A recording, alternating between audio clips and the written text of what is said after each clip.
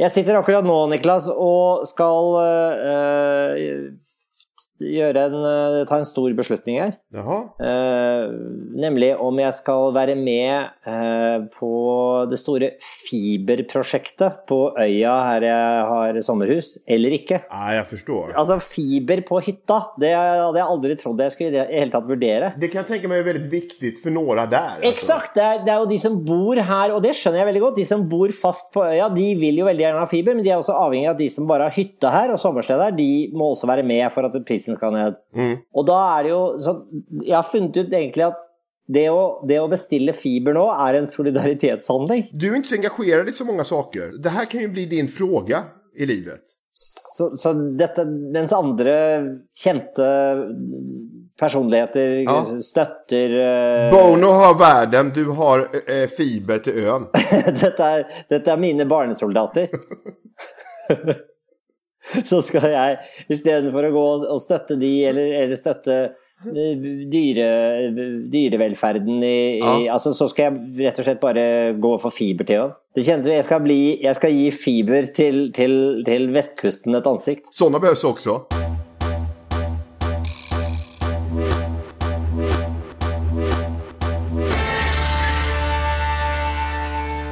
Då ska vi hälsa våra podcastlyssnare välkomna till Skavlan och Källner avsnitt 42. Du er tilbake i Stockholm. Jeg er fortsatt frivillig støkk på vestkusten i Sverige, 2,5 timer fra Oslo. Og må si, ja, det er ikke en knallsommer. Det var ju det förra veckan, i alla fall där jag befann mig på Gotland så var det ju otroligt varmt. Ja. Men nu är man tillbaka till något slags gråmuligt väder. Ja, det var en dag her hvor det var så varmt at man ble litt sånn sløv, du vet man blir i varmen. Så da bestemte vi oss da, jeg og min sambo og 3 av mine barn, vi tok båten ut på en strand, en litt sånn hemmelig strand som finnes her nede, som er helt som å være i Karibien. Og da, du vet, da er det sånn man kan ta båten, og det må jeg innrømme at det er jo mye av grunnen til at jeg gjerne vil til den stranden. Det er jo ikke at jeg er så opptatt av å være på den stranden, men jeg elsker det øyeblikket hvor jeg bare kan la båten gli inn på sanden til den stopper. Forstår du? Det er altså, det finnes liksom ikke, jeg behøver ikke binde den, eller altså fortøye den, det er ingen brygge, jeg behøver ikke binde den fast i berget. Men du, jeg som ikke kan så mye båter, altså skraper man ikke båten da? Nei, for det er sand. Det er bare myk, herlig sand, så du glir inn, og så stopper båten, og så går du ut og bretter opp buksene, og så går du ut i vannet og bærer ting i landet. Det kjennes veldig sånn Thor Heyerdahl. Og det finnes ingen risk at du går på noen sten eller noe? Nei. Det er helt sånn lagune, liksom. Det er fantastisk.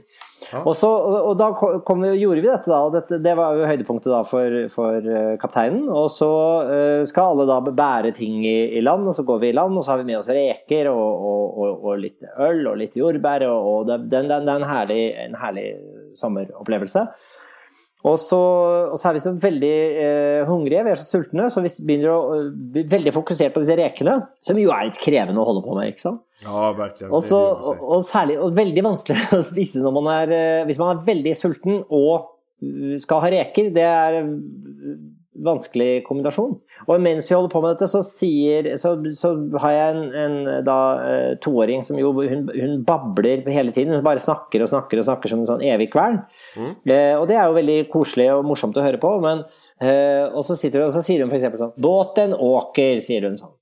Ja, båten åker, vet du, sier vi, så holder på med disse rekene. Ja, båten åker, sier hun. Ja, båten åker, det er helt riktig, båten åker. Oh shit, båten! Da ser jeg bare at båten ligger jo langt, den er jo løsnet og ligger jo langt ut på sjøen. Ja. Så da fikk vi jo springe da. Gjorde du det? Simmade du ut efter båten? Jeg vil ikke si at jeg svømte, men jeg var med og sprang et stykke, og så lot jeg min sønn på 25, han fikk springe, han er mer sånn Daniel Craig-kropp i badebukse enn jeg har. Og da synes jeg det passet bedre også at han var den som sprang ut etter båten. Jeg var med til jeg hadde vann til knærne, og da ble jeg stående og mer dirigere operasjonen, da kan du si. Jeg tok mer lederskap, mens han fikk være den som faktisk reddet båten. Hva hadde ni publik der ute på? Vi hadde et par norske båter litt ute i bukten der, ja. Ja. Og da tenkte du at... Så det var viktig å være med et stykke på veien og se ut som jeg var liksom besluttsom. Ja. Det var veldig vanskelig, for jeg ville jo ikke bade. Jeg er jo ikke veldig glad i å bade. Nej, du simmar inte din starkaste gren heller? Nej, eller? Altså jeg lærte veldig sent i livet å svømme. Jeg var ganske voksen før jeg lærte å svømme. For jeg vet, när vi simmade en gång ihop, då var det en väldigt stor ansträngning för dig. Nu skulle simma ut en flotte. Ja, jeg synes det var veldig slitsomt. Ja, du var helt slut efter. Ja, det var så mye sjø, og ja. Vi kommer ikke til å gjøre det veldig mye, tror jeg, du og jeg. Nej.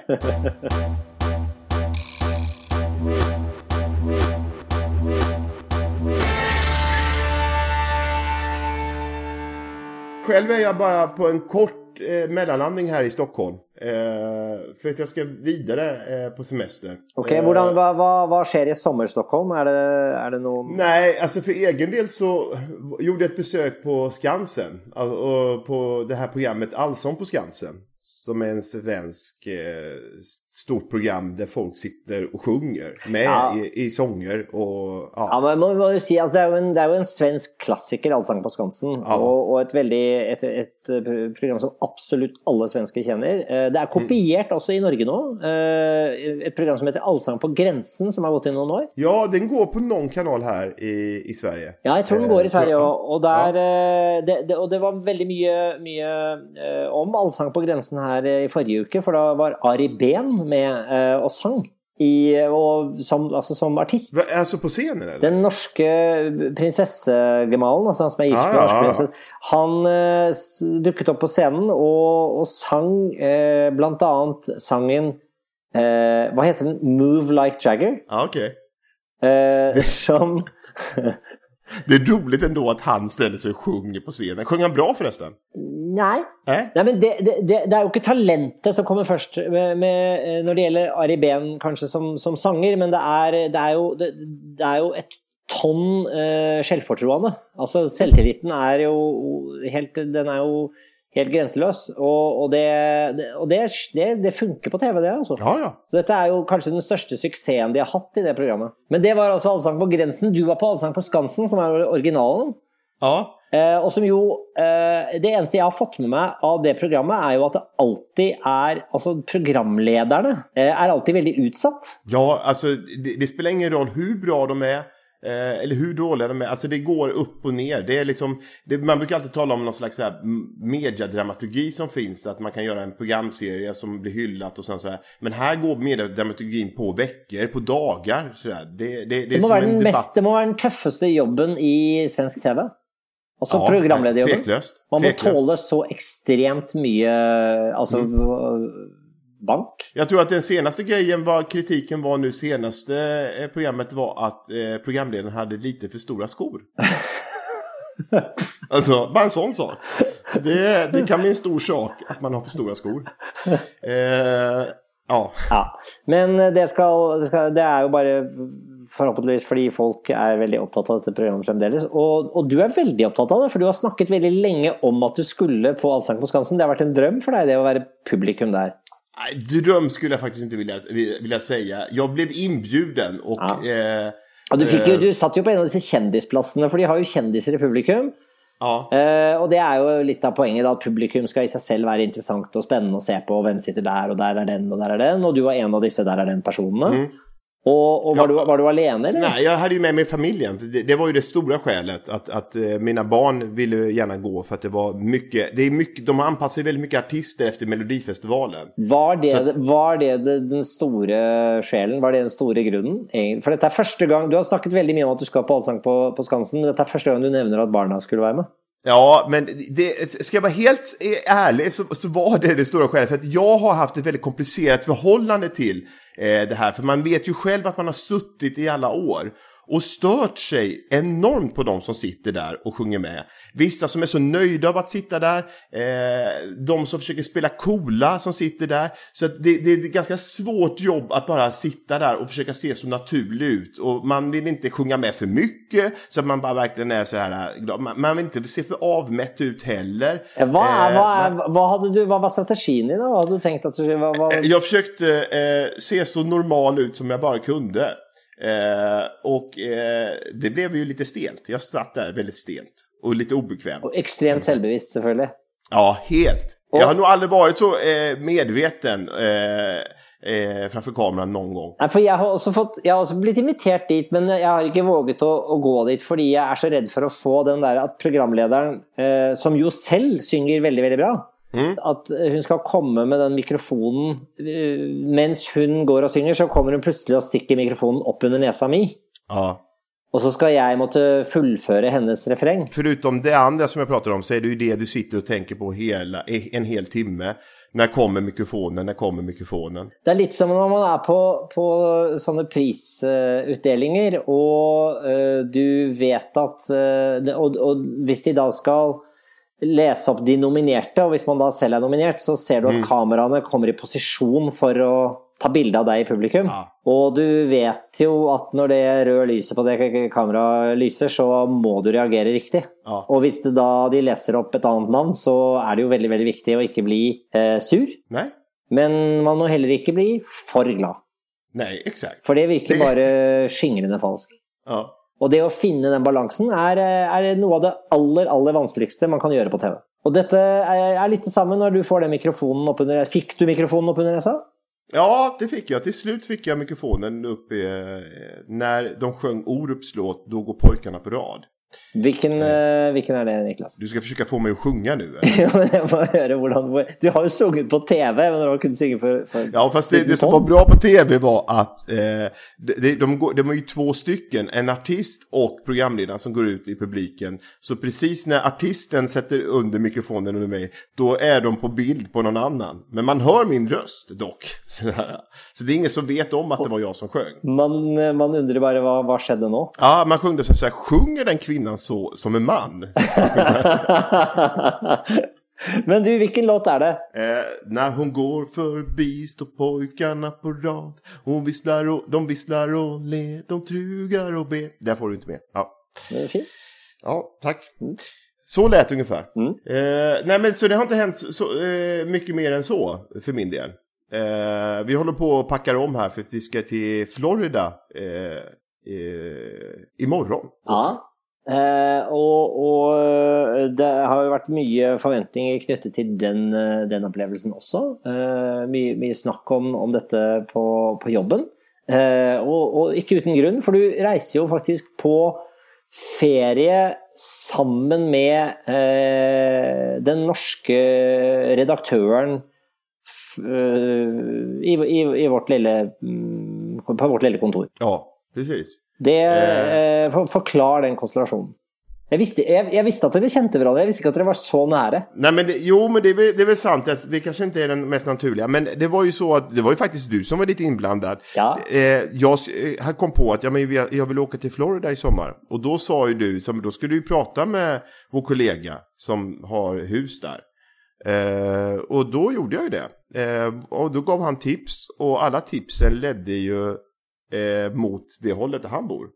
Och helt plötsligt så befann jag mig bara tvärs över gatan. Och helt plötsligt så kommer han som har varit där på semester med sin familj i ro och mak i alla år. Han kommer till att finna sig själv sittande plötsligt på en solstol och smöra Niklas på ryggen och inse att han har fått en väldigt mycket större familj att ta ansvar för.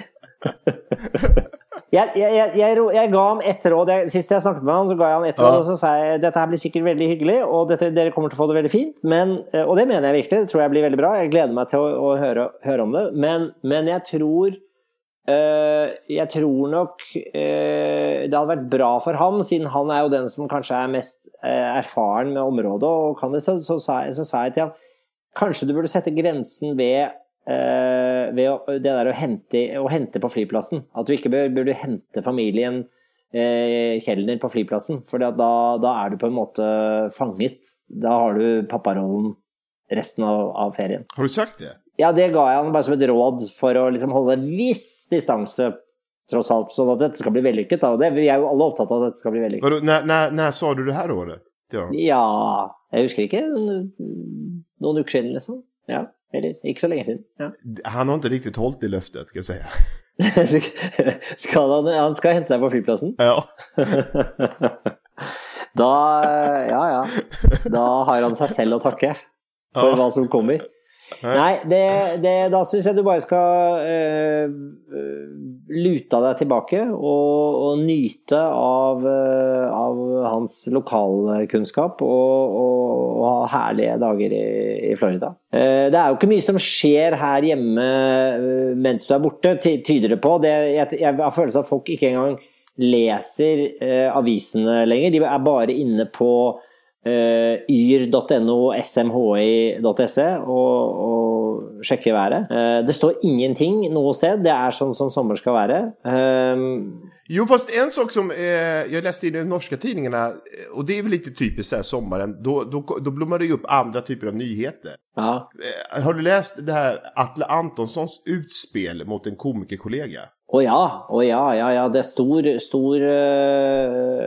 skandale i norsk komikerbransje, om man kan snakke om noe sånt. Men det har ju också blivit en nyhet alltså, som följs upp hela tiden på de olika norska tidningarna också. Så att Fortell kort hvordan, bare så lytterne med oss her. Jo, men alltså Atle Antonsson som en norsk komiker. Ganske kjent i Sverige også, eller? Ja, alltså förhållandevis väl det. Han har ju synts i en del. Han med i någon film som går nu. Vad heter den? Prest i paradiset, tror jeg den heter. Ja, just det. Ja, og så spiller han jo i Dag. TV-serien Dag. Ja, den har ju gått på Sveriges Television som en ganska mörk komedi tillsammans med Tuva Novotny. Der han spiller en psykolog. Han en komiker som det verdt å sjekke ut og YouTube, som det heter. Atle Antonsen, veldig morsom mann. Men kanskje overraskende hard i denne runden her. Han skrev jo da en SMS, eller mange SMS'er. Han skrev många sms'er och han började sin sms-konversation med den här andra komikern som inte alls lika känd som Atle, men att han hade, den här andra komikern som heter Örjan hade ju medverkat i en reklam. Ja, och han mer en up and coming som egentlig ikke folk vet hvem så han jo veldig mye lenger ned på rangstigen da, kan du si, i bransjen enn Atle selv Det virkelig å trampe på noen som mindre enn det, sånn sett da. Det må man väl kunna si. Och han skriver någonstans att han nästa gång vi ska mötas så kommer jag dräpa dig. Och då vet du inte det här är lite roligt faktiskt. Alltså den här andra komikern Örjan, han har inte Atle inlagt i sin mobil. Därför att han undrar, vem är detta? Var Atle svarar, ja det är Atle Antonsson. Och det kommer bli ännu värre nästa gång vi möts. För du har uppenbart mist ditt fotfäste fullständig. Nå har du toppet allt. I det jag ser snurten av dig ska jag kline dig så jävla i backen på 3 sekunder. All in. Du en total skam för alla som försöker att få till något som helst. Fy fan så du måste skamma dig. Ja. Och då publicerade den här Örjan hela den här sms-konversationen på sin blogg. Och så blev det en nyhet som har pågått nu några dagar. Dette jo det brittene vil kalle very uncalled for. Ørjan stakkar hadde jo ikke bedt om denne meningsytringen. Hadde jo ikke engang spurt hva syns du om meg, eller hva. Det kom jo helt ut av ingenting, og det klart det veldig harde ord, og det finnes ikke noe forsvar. Jeg tror nok ikke sånn som jeg kjenner Atle Antonsen, at han mener at han skal ty til vold. Det nok ikke noen reell trussel. Det tror kanskje ikke Ørjan heller. Men det var sterke ord, og han ble nødt til å gjøre det man i Sverige kaller en puddel. Puddel? Ja, men på norsk det jo puddel da. Så Så jag sa det på norsk innan jag svensk. Men jag tror ju att det här är någonting som de har kommit överens om tillsammans. Jag tror inte det här är något riktigt bråk. Nej, det tror jag nog det är. Vad tror du det? Ja. Jag tror inte de känner varandra gott nog till skulle du tänker för att lura media då på en måte. Ja, men det är jag helt övertygad om. Alltså det har ju det du antyder nå, men det har här jo skjedd noen ganger. Det har jo skjedd iblant. Det er blant annet en norsk komiker som en gang utga seg for å være en kjent britisk billedkunstner som het Hugh Martin, og fikk Norges største avis til å gå rett på og skrive masse om Hugh Martin og denne veldig spennende kunstneren som het Hugh Martin. Hvem var det? Det var Kristoffer Schau, en annen norsk komiker som utga seg for å være denne kunstneren. Som har skrivit Dag, som känner Helt riktig, det är ju sant. Så säkert är det han som har suttit, de har suttit de två, så kommer han förbi, ska vi inte göra någonting? Det är klart att det är det. Fast detta vill ju en eller annan dag komma för dagen, men jag tror inte det. Ja, men jag sitter här och googlar nu samtidigt som du pratar om och kollar om Atle har någon show på gång i höst. Ja. Där det är någonting typ som heter så bråkar du eller någonting någon sån där. Ja. Nej, men jag hittar ingenting, men det kommer säkert någon pressrelease snart här. Jag liker att alltså jag har inte hört teorin för och nu har det varit många teorier runt detta här och det verserar ju frem och tillbaka i komikermiljøet i Norge väldigt mycket forskjellige teorier om hvordan kunne dette skje. Jeg tror det handler om bare at Atle han genuint opptatt av humorfaget, og han genuint provosert av det han ikke synes bra. Og det jeg tror at og så det kort vei fra følelsene til tommelfingeren og til sms'en. Ska man ge sig in i debatten själv? Liksom? Ska man sms'a Atle Antonsson själv? Det synes jeg du skal prøve. Du skal få nummer av meg. Ja. Jag har nummer alltså. Då ska jag gå på honom för det här när han går med väldigt hala skor på isen. Ja. Ja. Det ju en sketch han gör hvor han intervjuer, den finns på YouTube. Intervju på glatte sko tror jag det heter. Ja. Hvor han intervjuer forfatteren Lars Saabye Christensen med väldigt glatte sko. Hvorfor skal du gå på av för den? Jag ville bara säga att 80-talet ringde och ville ha tillbaka sin sketch. Men vad menar du? Jag syns den väldigt, väldigt morsom. Jaha, okej. Är jag väldigt omodern då? Jag syns den väldigt morsom. Jaha. Ja. Men det syns inte du? Nej. För du blivit för cool du till den och du är ju så 2015. Nej, det är verkligen inte. Men jag bara jag tycker inte det är roligt att han går omkring och halkar medan han intervjuar. Jag syns det väldigt morsomt. Ja. Jeg skjønner at det ikke går an å argumentere for at det morsomt, for da høres det som, hvis jeg skal beskrive det, så høres det som jeg har vært på sirkus og synes at klovnen var veldig morsom. Men jeg kan ikke noe for at da det ble vist, så lo jeg veldig av den sketsjen. Men nok om det, du Niklas. Jeg nødt til å avrunde, fordi nå kommer det besøk igjen. Igen? Ja, men jeg har jo besøk. Altså, det jo så lav terskel på besøk når man har landsted. Så man det, innså jo jeg for sent, at man jo sitting duck for gjester som i båt eller bil, bare på evig sånne sommernomader som har fylt opp med sengetøy og en sånn kartong eller to med rødvin som de tar med seg inn og ut og fra sted til sted. Hur ofta kan det ske då? Ja, men det jo hele tiden liksom. Det kommer jo folk og det jo veldig hyggelig må jeg si. Jeg synes det veldig hyggelig Säger du og tar deg for pannan som... Jo, men jeg synes det hyggelig i stunden, men jeg synes alltid det slitsomt før, fordi at da går jeg og så føler jeg at nå må jeg være vert.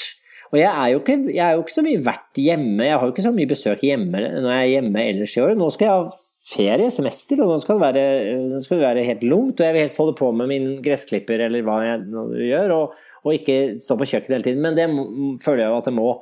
Og særlig i Sverige, fordi at du får jo også besøk av litt sånn granner og granners venner, og det kommer jo, det som folk kommer forbi, og de forventer jo, når man i Norge sier at kom innom for en kaffe, så får man jo en kaffe. Men i Sverige så er jo dette kaffe, altså en kaffe er jo, det er jo et helt, det er jo buller og fest. Og kaker. Ja, det skal være så mye greier. Og derfor så kjenner jeg liksom at jeg nådde faktisk en slags grense her om dagen da vi hadde besøk av, også veldig hyggelig, det var ingenting feil med noen av, liksom alle er hyggelige og oppfører seg bra og sånn, men det er jo ikke sånn, kom innom i 5 minutter, ja, vær så god, men de blir jo i 2 timer, og sitter ned, og man må jo sette seg ned, altså, og da nådde jeg en slags grense her om dagen da vi hadde noen venner som kom innom, og hadde reist ganske langt og kom innom da og de skulle få kaffe, og så ble det jo litt mer, og så løper Maria da og henter noe kjeks eller hva vi hadde og litt ekstra, og jeg tenker sånn, jo mer du gir dem nå, jo lenger blir det liksom. Og da hadde jeg et slags utbrudd som ikke kom på et merkelig sted, for det var da hun sa, dere vil kanskje ha et glass vann også? Så reiste hun seg på vei inn for å hente da litt vann, hvorpå jeg sier, ja, må vi ha vann også da? Så det var grensen. Da kjente jeg at jeg var dårlig vert. Det var litt vann må alle kunne få. Men det är lite paradoxalt här, Fredrik, för att förra semestern så semestrade jag ju på västkusten. Ja, minns du det att jag var Fjällbacka, Hunden på strand och sådana ställen? Och jag besökte dig aldrig. Jag ringde dig inte ens under den veckan. Jag vet. Nej. Och då var du lite småsur för att jag inte ringde dig när jag var där. For det så lett, vet du, når folk da bare så lenge folk ikke kommer, så det jo veldig lett å være sur etterpå. Ja. For da det jo, det jo det optimale jo at, men og det noe som heter bedt hatt på norsk. Ja, det får du oversette. Det betyr at man invitert, så det også som at man har vært der. Ja, ja. Ikke sant? Da har man bedt gjester, så har man hatt dem. Ja, ja. Og det ikke min feil at de ikke kunne. Nei. Og litt sånn funker jo om man i ettertid sier, ja, men hvorfor kom dere ikke forbi? Herregud, hvorfor var det ikke der? Men samtidig så mener jeg det helt oppriktig, Niklas. Det veldig hyggelig om du kommer forbi. Ja. Og du skal få vann. Ja, takk så mycket. Det ser jeg frem imot. Men først det Florida. Jeg gleder meg til podden derfra. Ja. Litt internasjonell podd då. Ja, det blir veldig spennende. Men skal vi gjøre den på engelsk? Ja, det gjør vi. Nei, det gjør vi ikke alls det. Vi høres om en uke. Ja, det gjør vi. Hei. Hei.